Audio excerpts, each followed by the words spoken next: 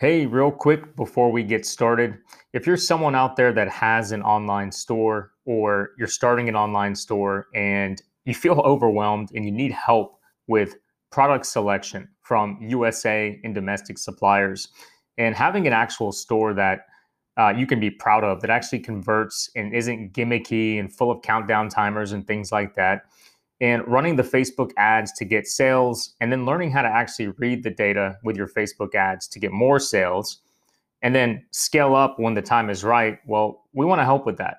So, what we do is we have what we call a one-to-one store acceleration call. It's a free call with our team. It'll be a strategist on our team, and they'll walk you through what we call our sales success recipe. It's the framework we use when we start and grow online stores. And if you like what you hear, they'll tell you about how we can work together one-to-one to help you grow your online store. Go to storerecipe.com. That's storerecipe.com. You can read over the page and then schedule a call with our team. Let's dive in.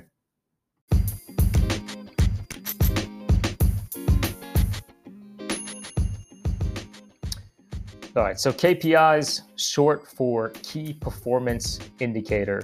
And KPIs are something that, even though we've been in business for about 10 years now, they're not something that I've done a good job of putting into place in all areas of our business.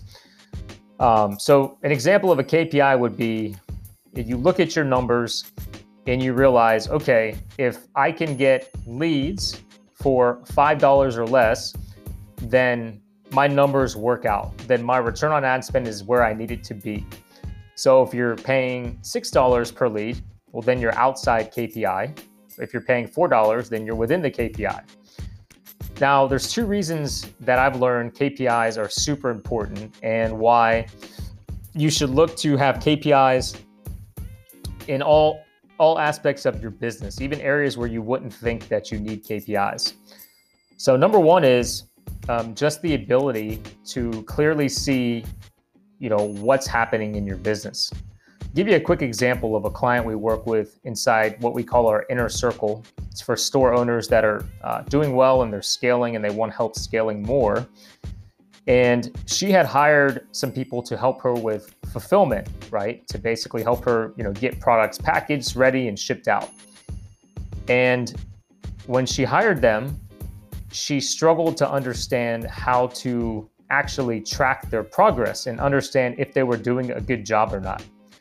So we worked together and we kind of came up with, hey, if you were doing this yourself, how many packages or how many products would you be able to fulfill per hour?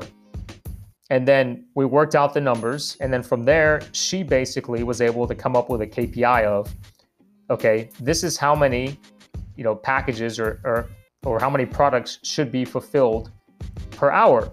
That way, she now has a way to assess the performance of the people doing fulfillment for her. If they're hitting those metrics, then they're doing a good job. If they're not, then she needs to look at why they're not hitting them. And if, she needs to find somebody else. So that's number one, is just to have a clear picture of what's happening in your business.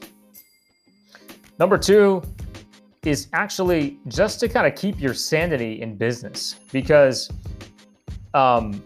sometimes you have a bad weekend or a bad week or even a bad month, and you get the inclination to want to change things, to tweak things, to completely overhaul things. But having KPIs can really help you not to do this, because you can come back and look at the metrics and you can say to yourself, so recently, I remember I had a bad week in one of our businesses, and I was looking at, hey, what do we need to change? What do we need to tweak? What's happening here? And then I went and looked at our KPIs, and I realized our KPIs were actually in line. What had happened was we had a good 2 weeks, and then we had a bad week. Now, if I had just made decisions based on the bad week, then I would have, freaked out, made changes, things like that. But looking at the actual KPIs and seeing it clearly helped me, stay calm and understand, oh, we're actually where we need to be. On the flip side, if you looked at it and you said, oh, wow, oh, yes, our KPIs have been out of whack for like 2 months now, well, then you can understand, okay, I do have a reason to kind of be, losing my cool here because there's changes that need to be made, right? So 2 reasons to have the KPIs. One is have a clear picture of what's going on if you're hitting the right metrics in your business that are important to get the results you want. And number 2, just to keep your sanity, to not freak out over every day, every weekend, every week, because you have a clear metrics to look at, and also to have an indicator to know when, yes, you do need to make changes.